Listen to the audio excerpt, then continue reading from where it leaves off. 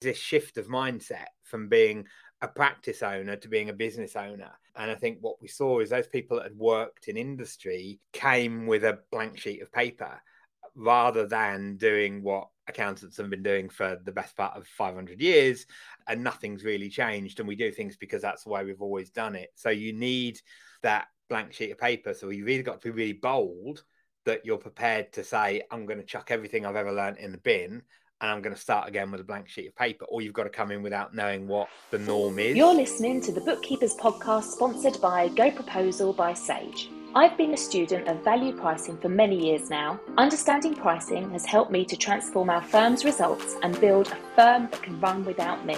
A key tool we use for pricing in our firm is Go Proposal. It allows us to build the price in person with the prospect and send out a proposal and engagement letter immediately, which has saved us hours from how we used to do it before. Not only that, but being able to create a standardised pricing system within the software means everyone on my team can use it, freeing me up from being the bottleneck. If you're not using it already, I highly recommend you check it out. Just head to goproposal.com/sign up for your free trial. Now over to the latest episode of the Bookkeepers podcast. Hi and welcome to the Bookkeepers podcast. I'm Zoe Whitman. I'm here with Joe Wood and we are joined by Will Farnell today. Hi Will, how are you? Very good. Morning. Nice to see you both. Lovely to see you. We are really excited to talk to you about your new book, The Human Firm. I know Joe's already seen her copy. Joe? I'm so excited. I've already got it in my hands. I've had a little dip in and been looking around and I'm loving the look of it. It's very, lots of nice imagery as well and like chunky like sections. I like a book like that where it breaks things down. So yeah, can't wait to get into it. Excellent. Can't wait to hear what you think. Yeah, we absolutely can't wait. And today's a big day because we know today's the day that it is available to buy. So we'll talk a little bit about that as well today. Yeah. Will, do you want to start though by telling us a little bit about your background and what you do? Sure. So for those that haven't heard me speak or seen me at events, I'm Will Farnell. I set my firm up in 2007. So Farnell Clark, we're based in Norfolk. And I talk in the book a lot about what I call the power of purpose. And I had a very clear purpose when I set my firm up. I fundamentally thought that professional services were broken. Clients didn't get the support they needed. So I had this grandiose idea that I could change the world and change the way professional services were delivered. And perhaps more importantly, the way that people that used those services perceived them, because I think there was a perception issue too. And I had the benefit of not having trained in practice. So I had no preconceptions about how to run an accounting or bookkeeping firm. So I put myself in the shoes of the client and I said, if I'm a client and I'm buying these services, what's important to me? And there's a whole bunch of stuff we did, but fundamentally it was technology. And I looked around and the internet was kind of a bit of a thing in 2007. And I thought there's got to be a better way, because if we're really lucky, we get computerized data that's kind of locked on a computer in the dark corner of an office that only one person's got the key for. And surely the internet's given us this opportunity to have access to client data. And I spent about 18 months looking for what I thought should exist. And I eventually stumbled across Cashflow back in 2008. We partnered with Cashflow. By the end of 2000 or middle of 2009, we were their largest partner firm, which wasn't overly difficult in 2009. But by the end of 2009, every client we've got used Cashflow. So I think it made us the first 100% cloud-based practice globally back in 2009. Nobody's ever challenged me on that yet. So I'm going to keep using it and keep saying it. But we did, even then, we had access to clients' data, but we still keyed data. We still had to kind of get data from clients. And we stumbled across Receipt Bank in 2010. I didn't get it at first. But 2011, the penny dropped because they had the app. And I thought, hang on a second, so we can get people to photo receipts. And that ends up with us and we can process it. and like, wow, this is like that moment where you can look at it and say, we can change the whole model here. We can do something completely different. So that's what we did. We started to work quite differently. We partnered with Go Cardless in 2012, so we were one of their first partners. So tech's played a really big part of our business, and we've grown our business on average about 30% every year for the best part of 15 years, which is great, but it's kind of a painful process. And we learned lots of lessons, many of which I included in the first book in 2018. I wrote The Digital Firm. And things have changed since 2018. Lots hasn't changed, but lots has. And I talk a lot about evolution, which you might get to talk about in terms of the way accountants and bookkeepers have been able to evolve the offer and the proposition. And I think that what I'm calling the human firm is the next evolution.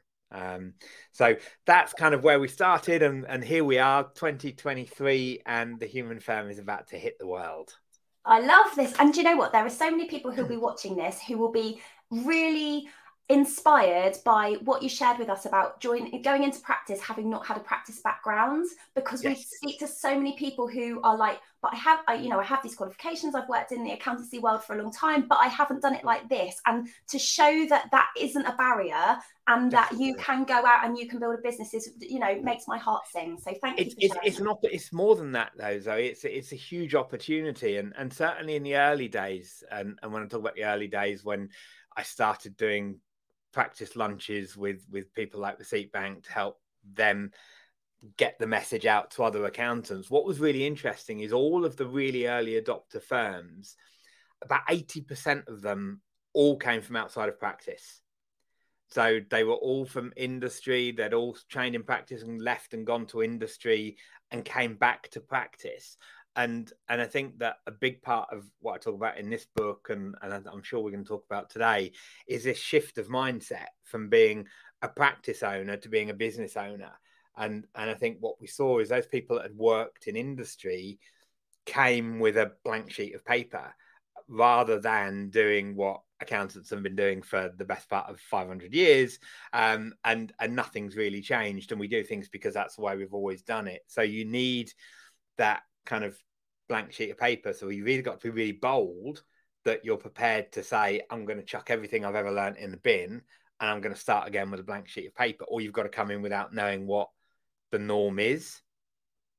Oh my goodness, it's so important to talk about this. And I've got a feeling, and I sometimes think that actually being in practice and learning those ways sometimes isn't great to start. Because I've had a mixed bag. I started in practice, but I literally spent the first 18 months not knowing what we did there. Yeah. Like I had no idea what the point of the whole business was, because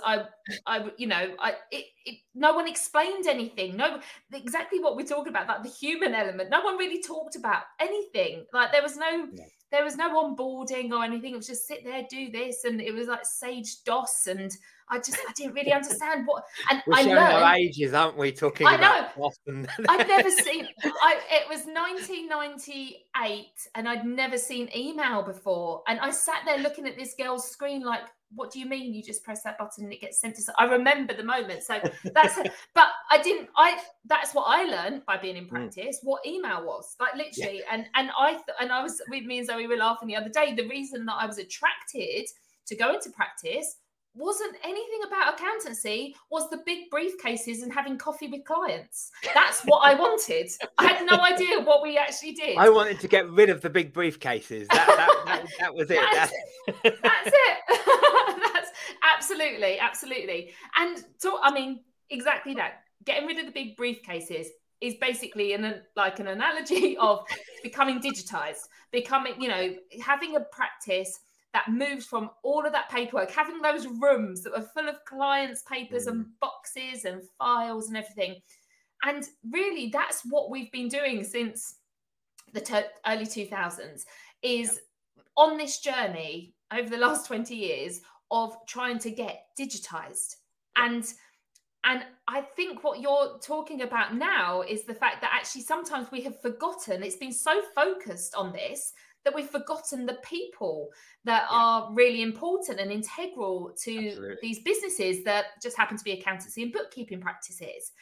So with these practices that have focused so many years on becoming digitized, how do bookkeepers and accountants like change their mindset to build businesses that are now relevant in this day and age, which is not the same as the early 2000s? Yeah, that's absolutely spot on. And I talked when I was talking after I wrote the digital firm. I had what was effectively a linear evolution, and I talked about kind of when we first started with technology and cash flow back in 2008.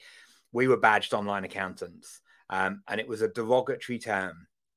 So everybody thought we didn't care about clients. All we wanted to do was do it cheaply, because it was in that time when everyone saw Amazon as the cheap bookseller and it's online and it's all about light touch and everything else. But hopefully people have already picked up that it's the polar opposite. I wanted to get closer to clients. I wanted access to their data. And we kind of evolved into cloud accounting, which became kind of a term. And then I said it's about the digital firm in 2018. Now we're talking about the human firm. But actually, as I was writing this book, I've realized that actually it's a circle. And all we've done is we've gone full circle.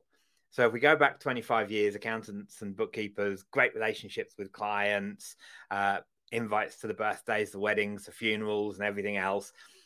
And compliance came along and the focus shifted. It went from how do we have great relationships? How do we keep clients out of jail? By making sure that we file everything that they need to.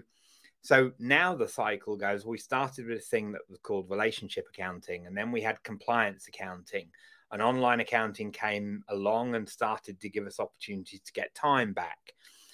We did cloud accounting. We built an ecosystem that enabled us to work more effectively.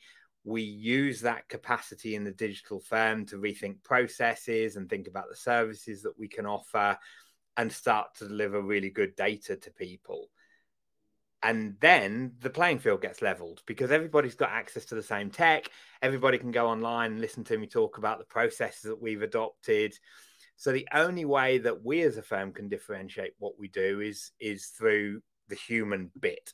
And that's both internally in terms of our team and what we deliver to clients and the way we think about what clients want and need, which takes us to the human firm.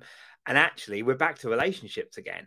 But we have the benefit now that the technology gives us the data to have meaningful human relationships, whereas before we still didn't get the data until 6 months after the year end.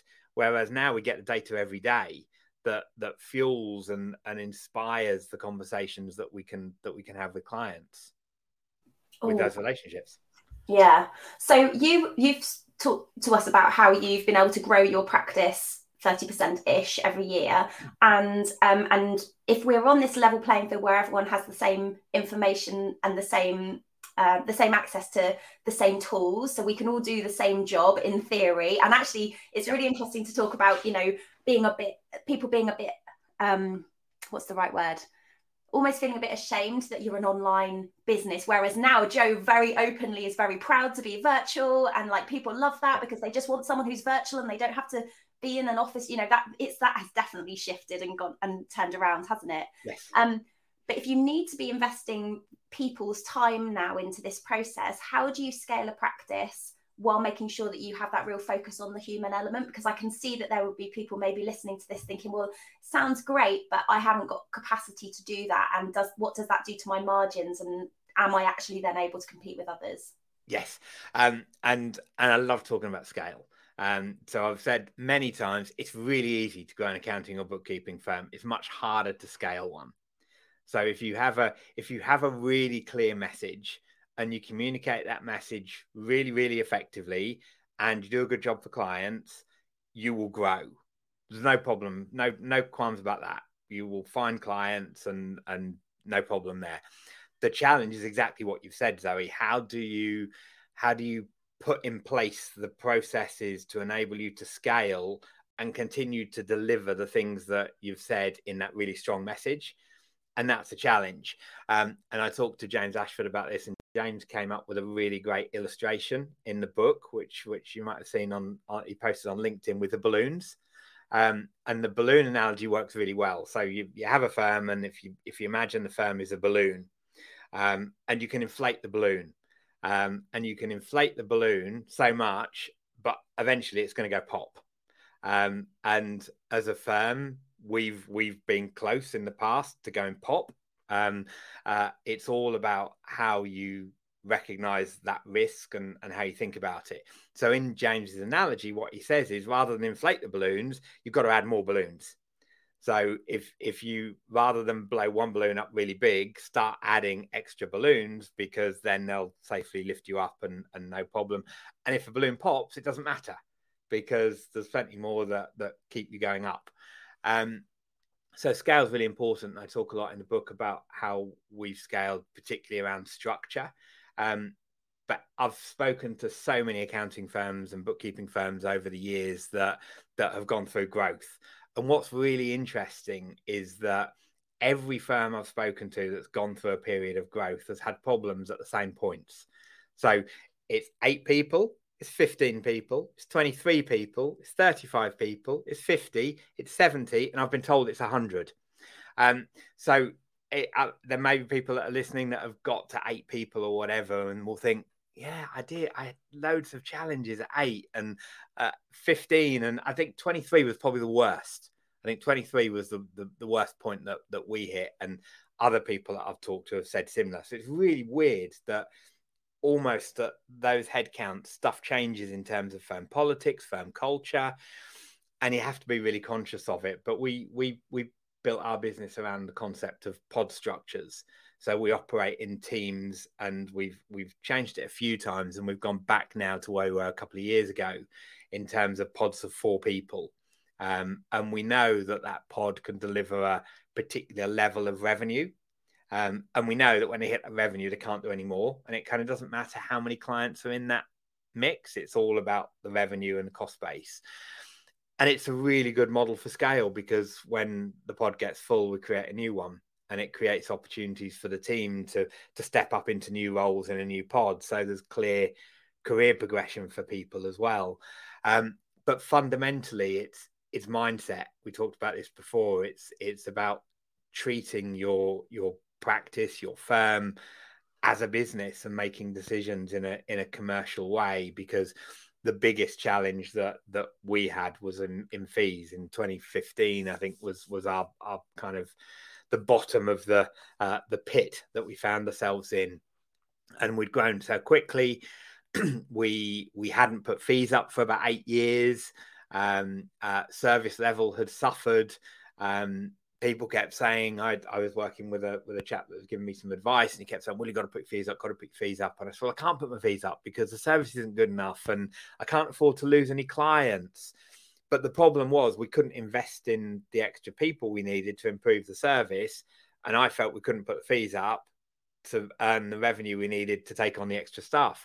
Something has to give in that situation. And we brought in James, our MD, at that point. We did a fee review. We increased fees on 600 clients in the space of 18 months. And we lost 6.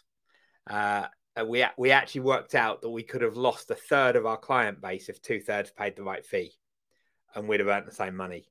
So astonishing. So scale is there. It's not for everybody. I think that's the important thing. It's like, what do you want from your firm? What's important to you? Do you want to grow? Is it having more time with the family? Is it wanting a lifestyle business?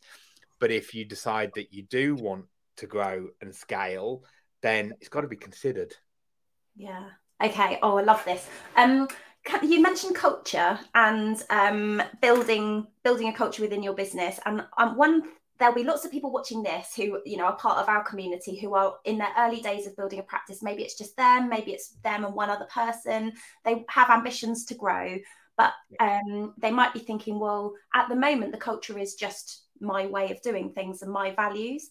How do you, you sort of talked about building with purpose. So how do you start to build this culture and lay these foundations so you can bring the right people in the future, when actually right now it's only you? Like, how do you know who to hire, and also this, you know, this issue with the talent shortage keeps coming up. Like that, you know, people are saying all the time there's a talent shortage. So how do you fill those roles if there is this talent shortage? I just wonder what your take on it is.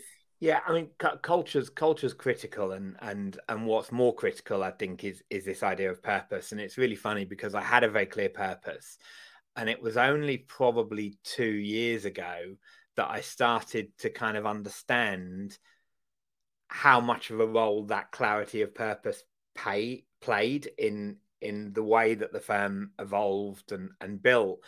But equally, it was also around that time that we lost control over getting the message of that purpose to new members of the team as we grew. So it was the light bulb moment, but also the point where I realized, well, actually, for the last 12 months, we've not done this. And it means we've got people in the business that have perhaps lost or don't understand what Farnell Clark existed to do. So I think it's really important that you do that. And for us, we very early on, we were a team of about 6 people, and we went through an exercise of building out what we called our brand values. And that was getting the whole team involved in terms of, look, what's important to us. And when I work with firms, often firms will get me in because they think they want to talk about tech and they want to talk about process. And without fail, without exception, every time we do a session, we end up talking about purpose, vision, and values, and pricing. Without exception, they're always where the problems are, because people don't know what it is they do. And typically accountants and bookkeepers are really good at what they do. They're not marketeers. They will, by their own admission, say, well, I'm not very creative in thinking, and so on. But having somebody just facilitate, because actually it's not difficult. It's like, why do you do what you do? What gets you out of bed in the morning? What is it that you want to change? And that's always going to be about really caring for clients. It's kind of built into our DNA. So why do you do what you do? Think about describing what you do, and then think about how you do it. And if you can do that, if you can say, why do I do what I do? What do I do, and how do I do it? And you can explain that articulately to teams, clients, that's that message that I mentioned earlier. And when growth is easy if you've got a really clear message. So if you can answer those 3 questions, you've got the start of a really strong message about who you really are as a firm. And then often people say, yeah, but I don't really know. When we think about values, it's like, ask your best clients, ask your team to describe your firm in 3 words. It's a really good way to start thinking about values, because everyone will project something that's unique, because it's them. It's them as a human. It's their business. It's their values. It's their vision. So asking your best clients and your team members to describe you in 3 words is a great way to really start thinking about what your values proposition might be. And also then try and think about 3 things that make you unique, and have a look at your website, and do you talk about them? Because most firms don't. It's like everyone's got something that makes them different. But we don't talk about it. We don't like to talk about the things that make us unique as individuals. No, we don't. And we for some reason, something holds us back from asking people, these questions, but actually it's so insightful. So when I'm recruiting at the moment, and I know that there's been so much talk about talent shortage. Yeah. Do you recruit on values, or do you recruit on abilities, skill set, qualifications, or is it a bit of both? And I suppose I'm fascinated and want to know so much more about this pod system, because I am definitely at that crunch point at the 9. I'm at 9 and things feel like it's going to implode, and we need it. Yeah. It's I had a great conversation with James once, and I do keep thinking about this.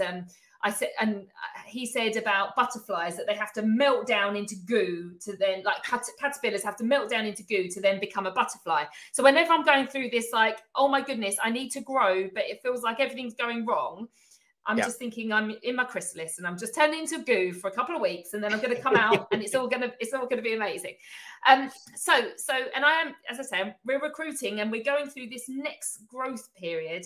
And so I'm very much on, gut instinct. That's part, I'm very much like, rather than what it says somebody can do or what their qualifications are, I need to have that interaction. And I suppose I'm a bit more on values rather than that. But I know it needs to be a bit both. But how do you do it? Or do you do it as a case of you've got these pods and you've got a section or a pod that you need to build? How do you go about doing that? I'm fascinated. So a few questions in that. Firstly, I think with recruitment, the bit that I think most firms miss is they don't treat recruitment as a marketing activity.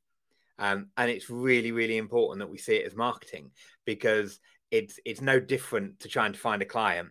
So to get the right kind of client, you've got to understand your messaging. You've got to understand what your proposition is. You've got to understand what your USPs are.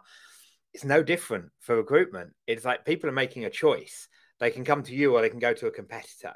So what are the things that make them want to come to you?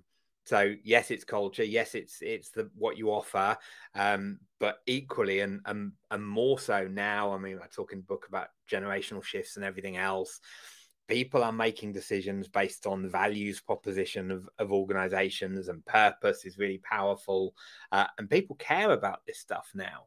And if you get two businesses that are offering the same salary, the same perks, the same working hours, same distance to work, same car parking and everything else, what is it that's going to drive them to make one decision over another? It's going to be the soft stuff, the things that they say, well, I've got a really good feeling about that business, or I really like what they're doing for sustainability, or whatever it might be. So we've got to treat it as a marketing activity. So that's the first bit. We've always said that we recruit for personality, because you can teach ability, you can't teach personality. So cultural fit is really important. And I think, again, one of the challenges that we've had in this last bit, which is the 70, we've just gone past 70 people in our team, and we've lost, because I stepped away from interviews, James, our MD, stepped away from a lot of the interview process, that nobody was really getting the culture across. And that makes us question, did we miss out on people that didn't get a true flavor of our culture? And actually also, did we recruit people that weren't a good fit because they weren't able to make that decision? We've had interviews where James and I have sat in interviews years back where people have said, this isn't the firm for me because I like a formalized culture and everything else, which is absolutely fine. It would have been catastrophic if we'd have taken them on, because they would have left. So making sure that you get that through. But yes, I think we can teach professional ability, and because somebody's passed an exam doesn't mean that they know it all anyway. Anybody can put what they want on a CV. How do we test it? So I think gut instinct is absolutely right, because it's just our unconscious mind kind of telling us the answer. So I think going on that gut instinct is really, really important. Do you think if you market your firm properly and tell people about your cultures and value, there isn't such a thing as a talent shortage because people know that you're right for them?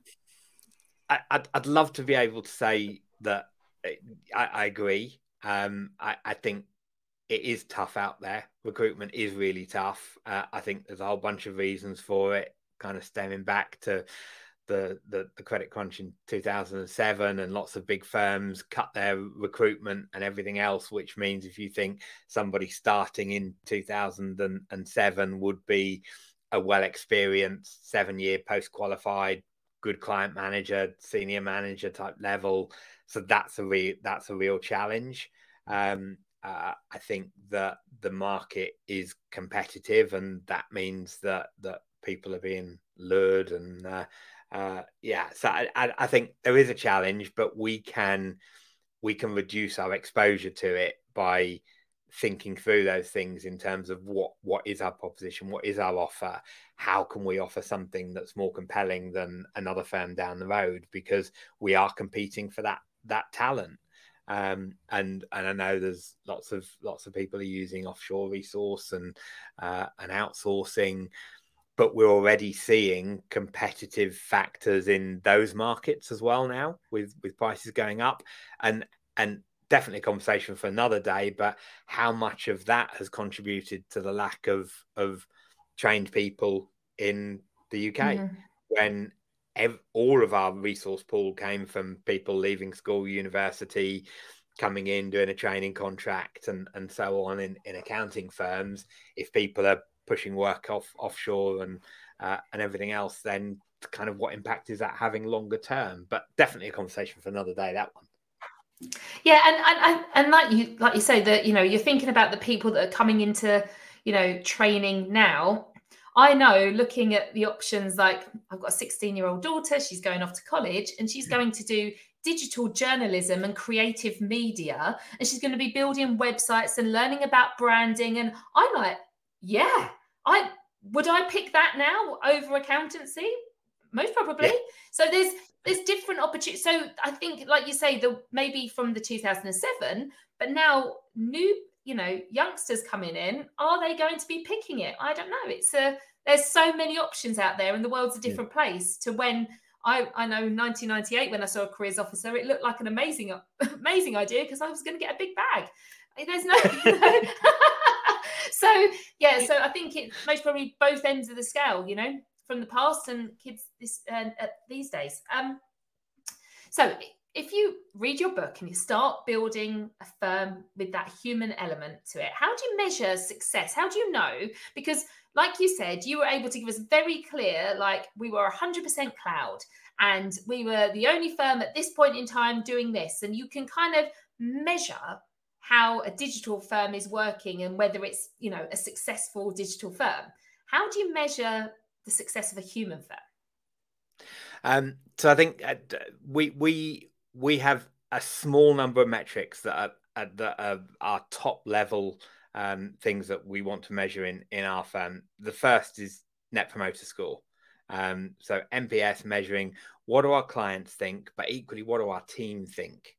And that's it, because actually I think you can go too deep into trying to measure stuff. But if you've got delighted clients, you've got staff that are happy, and you're making a profit that's at a level that you're happy with, then all's good. And like everything else can look after itself. So delighted clients, really happy staff that feel valued, and you're making the kind of the profit contribution that is important, then you're doing it. That's it. Okay, there's other things that you can do, but you can start measuring things like how quickly do we respond to a client.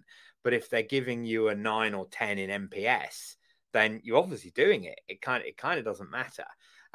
So I think it's about making sure that you understand what's important for you as a firm, and for most firms that's going to be client happiness and making sure that you're making enough money for the effort that you're putting in. So if you can do those things, you're living it. And if you're achieving the objectives that you set out in terms of the size that you want your firm to be, then it's all good. You're living and breathing a human firm. That was such a great, simple answer that, I think because we are numbers people, we look for the biggest KPI spreadsheet ever. Yeah. And I think that just like being really clear on those things actually encourages you to want to measure and just to see how it's going. Whereas it can be like the idea of having so many things to track and not really knowing where to start with it can be quite overwhelming. So yes, that's such a good tip. Will, I'm really excited to read my copy of The Human Firm. I know Joe's had a little sneak preview. How can people find out about the book? Can they order a copy now? What do they need to do? Yes, so it is now available on Amazon as paperback, Kindle, and I think the Audible should be available now. If not, it's very soon. So lots of different ways. However you want to digest it, it's available on Amazon. So really look forward to hearing what people think. I love feedback. So tell me what you think. Tell me the good bits. Tell me the bad bits, and we'll take them on board. So really look forward to hearing what people think of the book. Thanks, Will. And how can people connect with you? willfarnell.com is my website. That has details of all the things that I do. But LinkedIn certainly is a great place to start. I produce lots of content on LinkedIn that hopefully people will find useful and informative. Oh, I love that. Thank you so much. And, you know, we always bump into Will at all of the various accountancy events as well. So I'm sure you'll find Will at an event near you this year as well. Absolutely. Perfect. Oh, thank you so much for your time. It's been really interesting to talk to you and learn more about how you've grown your business and what we can learn from you as well. So thanks for your time. Thanks everyone who's joined us today. We'll see you next week for another episode of the Bookkeepers Podcast. Take care. Thank you. Bye. Don't forget to join us every week for the Bookkeepers Podcast. For topical bookkeeping chat, why not join our free Facebook community, Six Figure Bookkeepers Club, or visit us at sixfigurebookkeeper.com.